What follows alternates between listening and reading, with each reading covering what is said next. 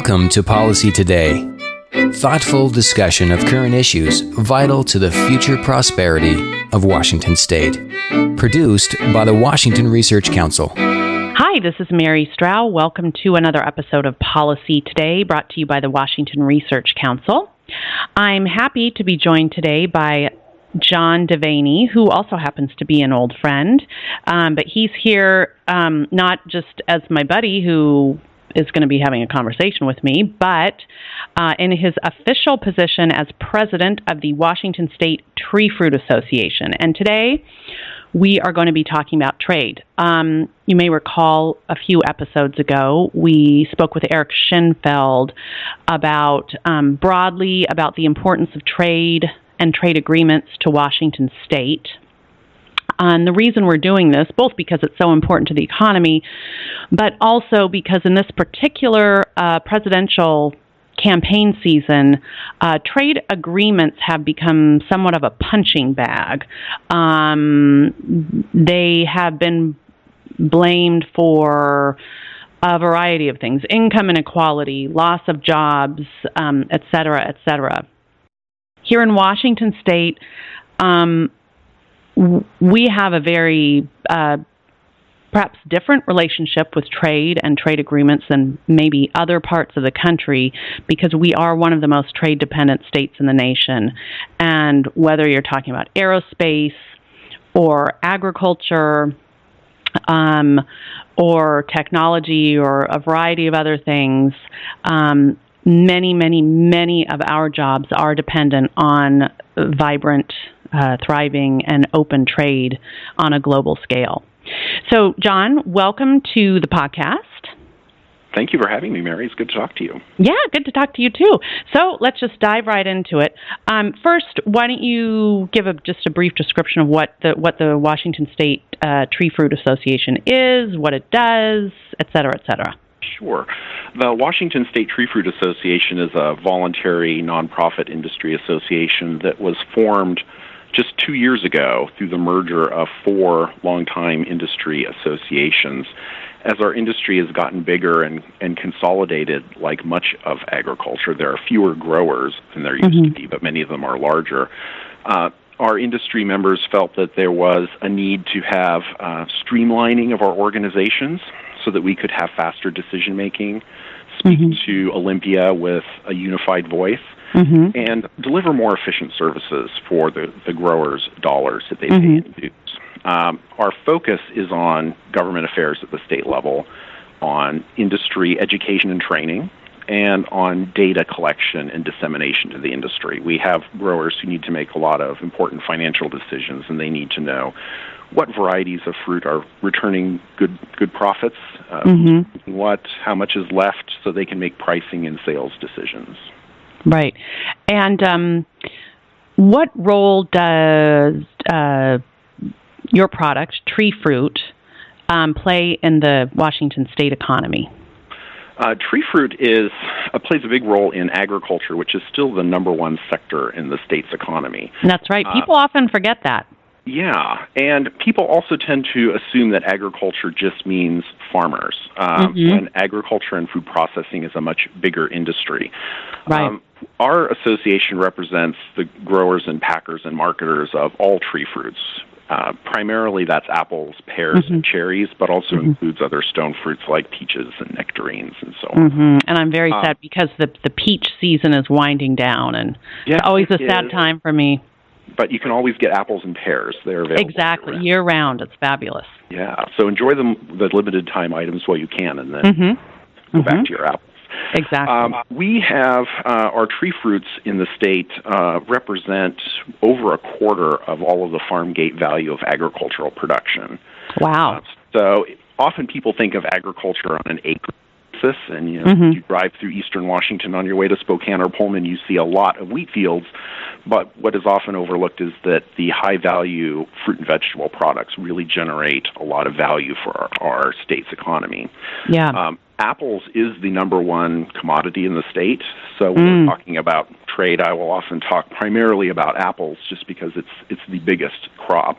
Yeah. And apples do support on an annual basis about 40,000 direct jobs in wow. production and packing of that fruit, because we don't just take it off the tree and put it in a bin and sell it. It has to be sorted, packed, sold, and so on.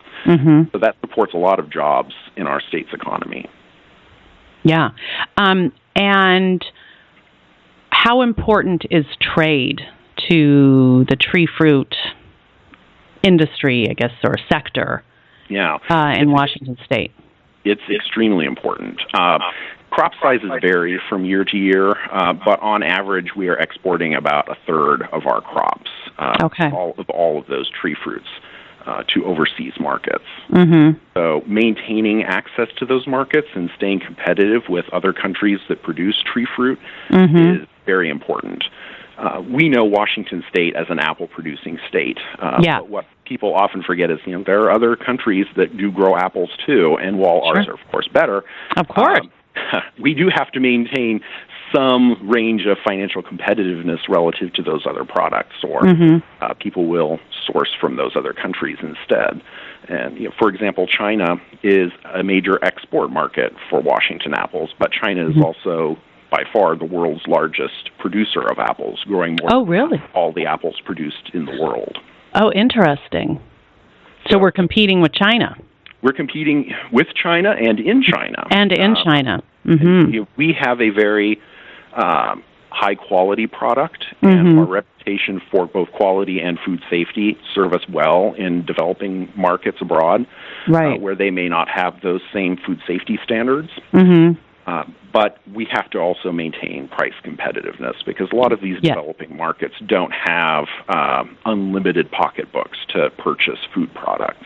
We're used to, in the United States, spending a fairly small amount of our discretionary income on food compared to a lot of countries in the developing world. So you talked about staying competitive and having open markets. So I imagine that's where the trade agreements come in. Correct, because if you are trying to do it on your own, and I'm sure there's a lot of work that you do on your own, but it's important to have sort of a government-wide initiative so that you can gain access to these markets. Correct. Before we even start talking about foreign markets, it's important to remember that the U.S. market for food and agricultural products is pretty much an open market. We do not have tariff walls for products coming into the U.S. So we're already we have already flung wide the doors to imported products. And so when we talk about trade agreements in gaining access to foreign markets, it's really all upside for our exporters, and it's leveling the playing field for our producers who are right now seeing the U.S. market being open to foreign competitors, but we may not be able to access those foreign markets as fairly. Interesting. The other aspect of market access is that it's not it's twofold. First, you have to have permission to ship, and you have to have tariff rates set low enough that our exports are competitive. And historically, we've tended to think of export trade agreements as just being a matter of tariff reductions. Because there used to be really prohibitively high tariffs to a large number of countries, so that we were not able to export to those markets. Right, that was sort of the standard thing. They would make the tariff so high that you couldn't compete price-wise. Right. So when you talk about classic free trade policies, it really was about tariff access. What we're often faced with now, especially in fresh whole fruits, which are not processed, is sanitary and phytosanitary trade barriers. Meaning, are they concerned about there being pests or diseases on a fruit product that has no kill step? You've not cooked it, so if there were a bug in the box, you might have it be transmitted, and they want to make sure that any importers are taking steps to make sure that they do not introduce plant pests into their country, which is a reasonable policy that we have too. But if you want to say that you've reached an agreement but still keep your market closed, you can often drag your feet on some of those technical processes and throw up non-tariff trade barriers, which can make it impossible to access those export markets. All of a sudden some country may say, oh, we're concerned about this bug, even though they have no evidence of it. Oh, we're concerned, and so that becomes, in effect, a trade barrier. Yes. Yeah. And some of them are legitimate and some of them are questionable, but different countries have different administrative procedures. We're so used to U.S. government administrative procedures where they generally follow a predictable pattern, and sometimes it grinds slowly, but it's open and there are public comment periods, and how there's advance notice before a rule is finalized and things like that. Right. Not every foreign government operates that way. Yeah, right. Exactly. And so often what U.S. trade negotiators are seeking to do is to provide some means of having science-based decision-making and clear and open processes in resolving those non-tariff trade barriers and removing them so that we can access those markets that have a lot of potential for our agricultural exporters. Yeah, I can imagine. And that's something you couldn't do on your own. No, you really can't. It has to be on a government. Negotiate. Right. Yeah, it has to be a government-to-government negotiation. We can provide input to our government officials. We can provide input to foreign government officials. But really, those agreements have to be concluded between the two governments. Exactly. And that's, I think one of the complaints, one of the many complaints I've heard from some certain candidates who shall remain unnamed in this election cycle. Well, why do you need all these big bureaucratic? Well, because as you just said, sometimes you're dealing with countries that have different procedures than we do, and you have to make things more predictable and make sure there are processes set up so that everyone, so it's leveling the playing field. And that's just something you cannot do yourself. And it really has to be done. If you are going to open up these markets, it does have to be done on a government-to-government basis. Exactly. And often what these agreements are asking these foreign governments to do is adopt something that looks much more like the U.S. government's rulemaking process versus a more ad hoc, arbitrary, and hard to predict and interact with rulemaking process. And I'm not naming any names of particular countries. Right, yeah, we won't insult anybody, but no. They know who they are, and our listeners can probably take a pretty good guess. Probably so. Yeah, I mean, it's the same thing, when you're talking about, say, business regulations here within the U.S., it's all about predictability. I mean, obviously, the less onerous, the better, but everyone recognizes there needs to be regulations, but it's just the whole manner of predictability. Yes. And consistency. Yes. When you have an unpredictable trade environment, the cost to growers, particularly of tree fruit, which is a perennial crop. Right. You do not change your production of tree fruit annually. You plant a tree, you wait a couple of years for it to start producing. You expect it to stay in the ground and producing fruit for decades. Yeah. You really are making a long-term investment. And it was once the case that we produced largely a couple of varieties of apples and really pushed those couple of options out to the marketplace. We standardized and then competed on price and consistency. That was really the 20th century model of industrial and agricultural production. But that's not really what consumers are looking for anymore. I'm often asked by folks, which apple variety is the new Red Delicious? And I have to remind them that, there really isn't a single apple variety that we're trying to switch to. We still have Red Delicious. That's still about a quarter of our crop. Right. Down from well over 50% that it used to be. But now we're producing Honeycrisp and Cosmic Crisp and a whole variety of apples that are trying to give every consumer the exact taste profile they're looking for. And that's often the case for export markets as well. Consumers abroad want particular varieties of fruit. They want particular sizes of fruit. And if you are a grower who's saying, I'm targeting a particular export market for this size of fruit of this variety, and then that market closes down, you are in a world of hurt because you do not easily translate that product over to a different customer. Right. If everyone was buying Red or Golden Delicious, you could say that if this customer doesn't want that Red Delicious, this other one will. But if you are targeting an extra large Fuji that might be preferred by a Taiwanese customer, and then that market is you're not able to access it because of either, say, slowdowns at the port, just to take a random example, then what are you going to be able to do with that product? You're trying to push it to a consumer that maybe wants a small Honeycrisp or wants a Gala, and they're not necessarily going to easily be substituting out their preferred product for the other one without a big price incentive that comes out of the grower's pocket. So having consistency and access to these export markets can ensure that growers are able to produce what those customers want and not take big losses when there's sudden disruptions to those trading patterns. Mm-hmm. And so that's an interesting point you raised. So trade agreements can also, obviously, if a country has entered into this trade agreement, that means there's not going to be a sudden, it's not just the rules and the processes that are made more consistent and reliable, but obviously it's going to prevent whatever country X, from all of a sudden just saying, we're done, we're going to shut off access.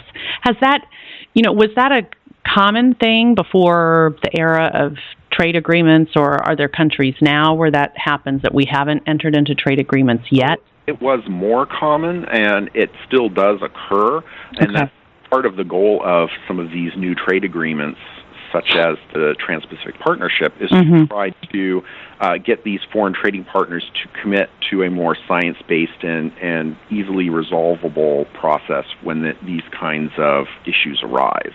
Yeah. The TPP is one that's particularly of interest to fruit growers, because if you look at the countries that are party to the agreement, many of them we already have trade agreements with, so the actual numbers of tariffs being reduced on our agricultural products is fairly small. It's really primarily countries like Vietnam that are going to see a reduction in tariffs, and Japan as well. Okay. But the predictability on the resolution of non-tariff trade barriers would be a huge benefit. And when you look at the amount of our exports that goes to those TPP signatory countries, that's over 50% of our exports. Oh, interesting. So at least last year it was about just under 52% of our apple exports were to TPP member countries. Okay. So having that agreement in place would provide a lot more predictability for our exporters, in addition to having some tariff benefits in a couple of export markets. In a couple. Interesting. So TPP, its chances look pretty grim right now. Although there's hope springs eternal that there might be some lame duck thing, or that if Hillary Clinton wins, that there would be a certain amount of time and maybe a certain amount of tweaking done to it. I would just say that anyone who's lived through the last year in American politics has learned not to make ironclad predictions. I know. Outcomes, so. I know. It's always like, well, a person can hope, but what are the? So we've talked about the upsides if TPP is approved, and obviously when you're talking about all of the exports and then the 40,000 jobs, not to be like a super pessimist, but what are the downsides if it doesn't get approved? With, you talked about some of the countries, your major concern is the non-tariff barriers. Yes. One of the concerns that we have is that some of our competitor suppliers are already concluding other bilateral and multilateral free trade agreements with export markets. So the threat is that we will see them have preferential access to these growing markets in Latin America and the Pacific Rim that we do not have. And that our exporters, our agricultural producers, will be at a competitive disadvantage.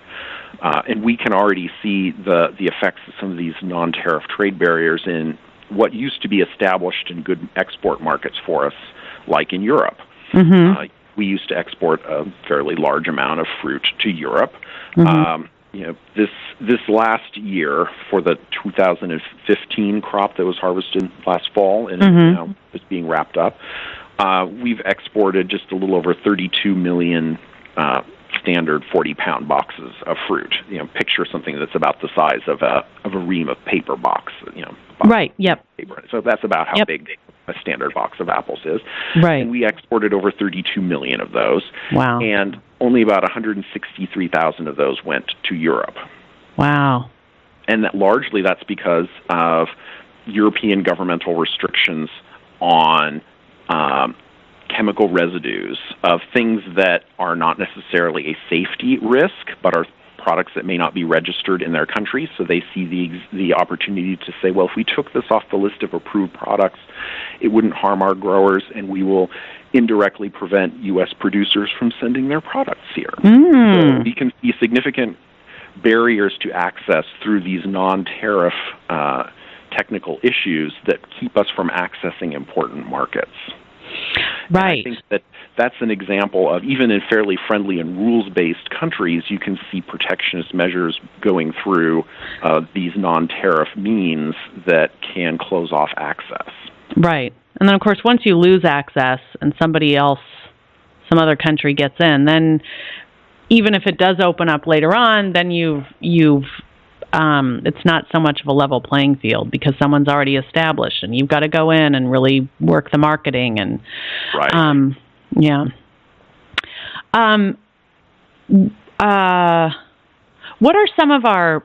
You mentioned earlier that over 50% of your exports go to countries that are part of the TPP. What are some of the countries that are the biggest buyers, I guess, of your tree fruit apples? I'd like to talk about, because it's also a reflection of the current political environment and the extent to which we take for granted beneficial aspects of bilateral relationships and focus on problem areas. So Mexico has been getting a lot of negative attention in the election cycle from one certain person.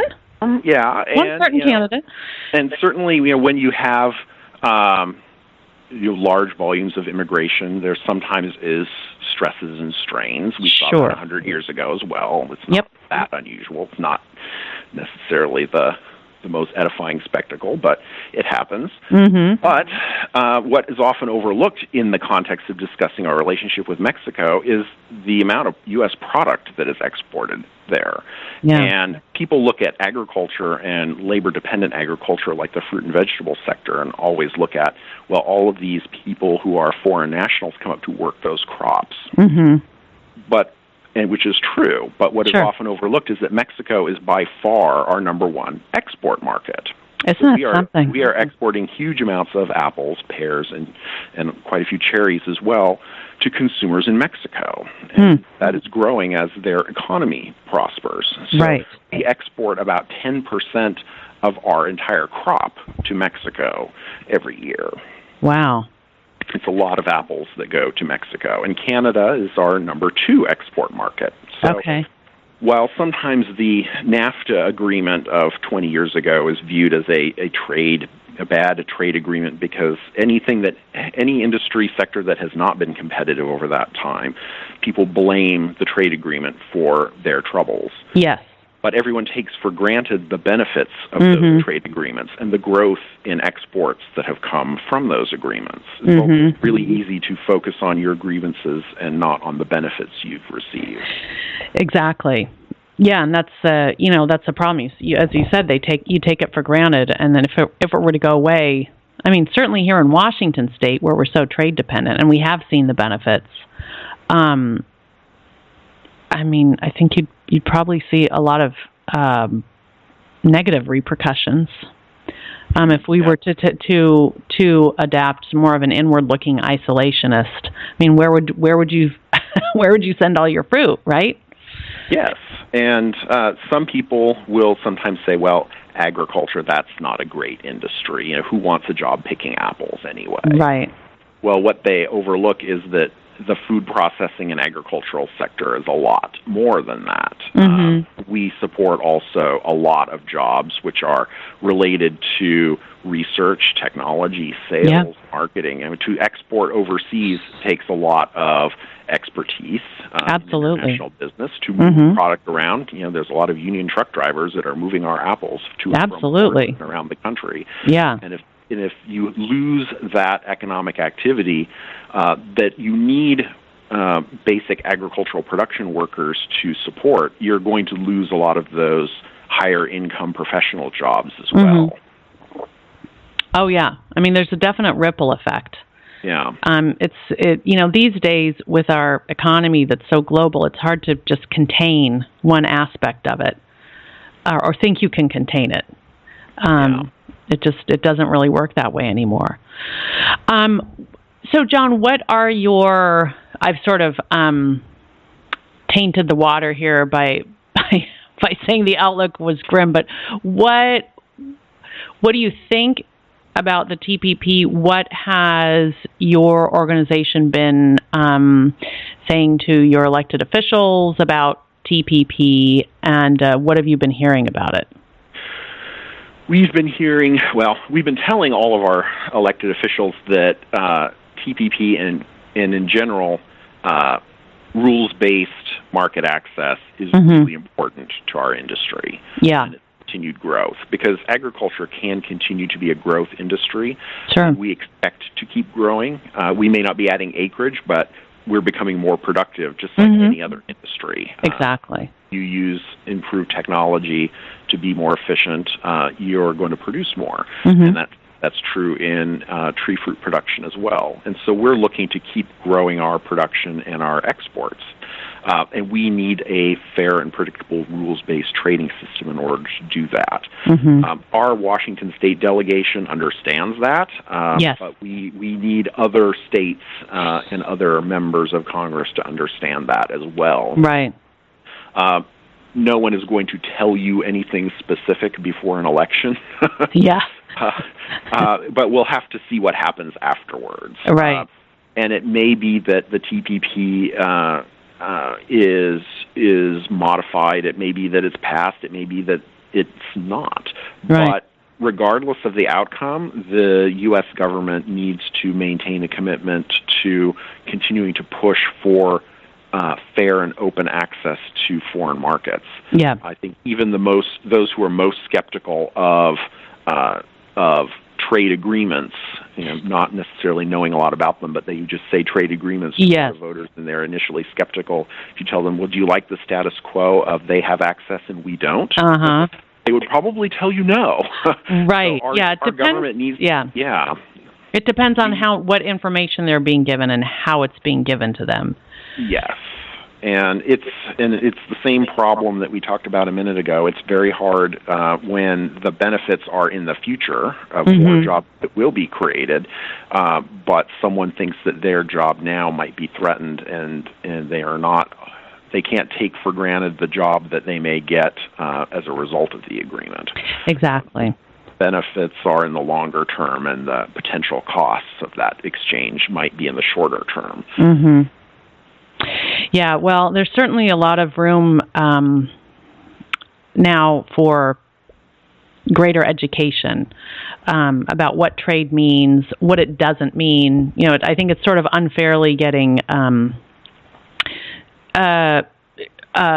roped in with this whole globalization and economic insecurity when it really doesn't have, at least with regards to the trade that's happening in Washington State. It doesn't. It's more of a job grower and an economy grower, and so perhaps it's up to us and other policymakers, whether in D.C. or in Olympia, to work harder at explaining to the public what exactly trade means, what trade agreements mean, and why we need them. Yeah. And I think agriculture is doing that quite a bit. Yeah. Well, and you think about apples, I mean, it's one thing to hear a certain candidate blasting NAFTA and, it's in a factory overseas. But if you're talking about apples and opening up our markets, that's a lot more positive. Yeah, I think you just have to look at the state of the world today and ask which countries have more open markets and how prosperous are they, and which countries have the most closed markets. And would you rather be Singapore or would you rather be North Korea? Yeah, exactly.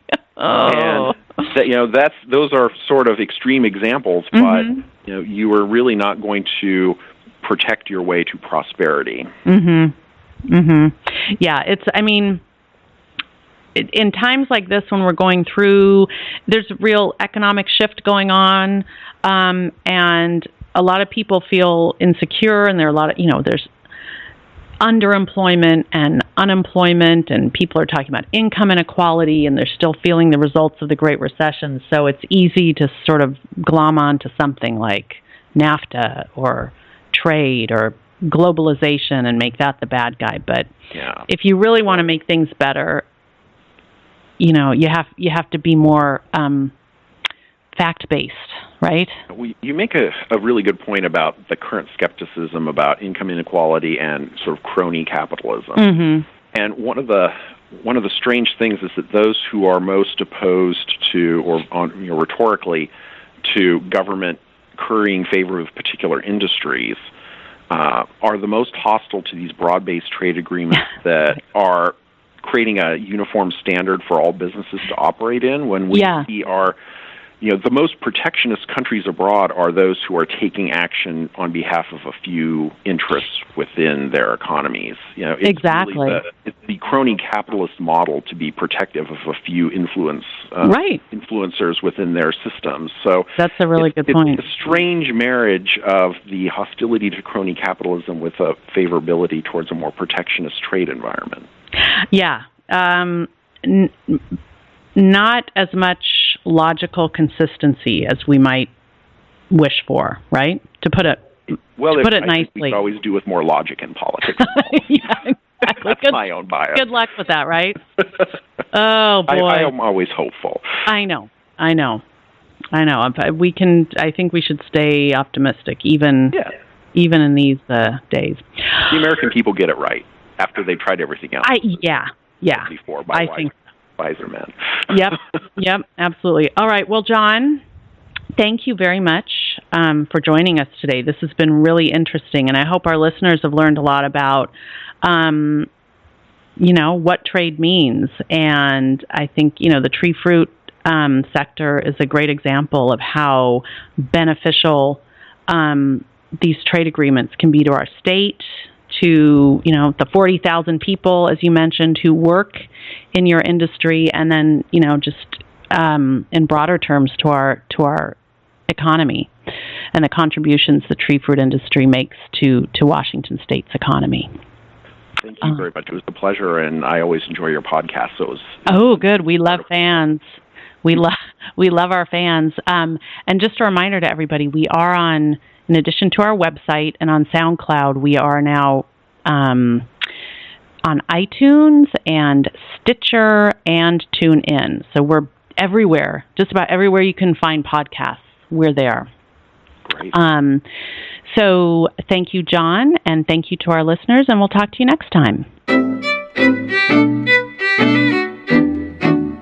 Policy Today is a production of the Washington Research Council, dedicated to providing timely, credible research and policy analysis supporting economic vitality and private sector job creation. For more information, go to researchcouncil.org.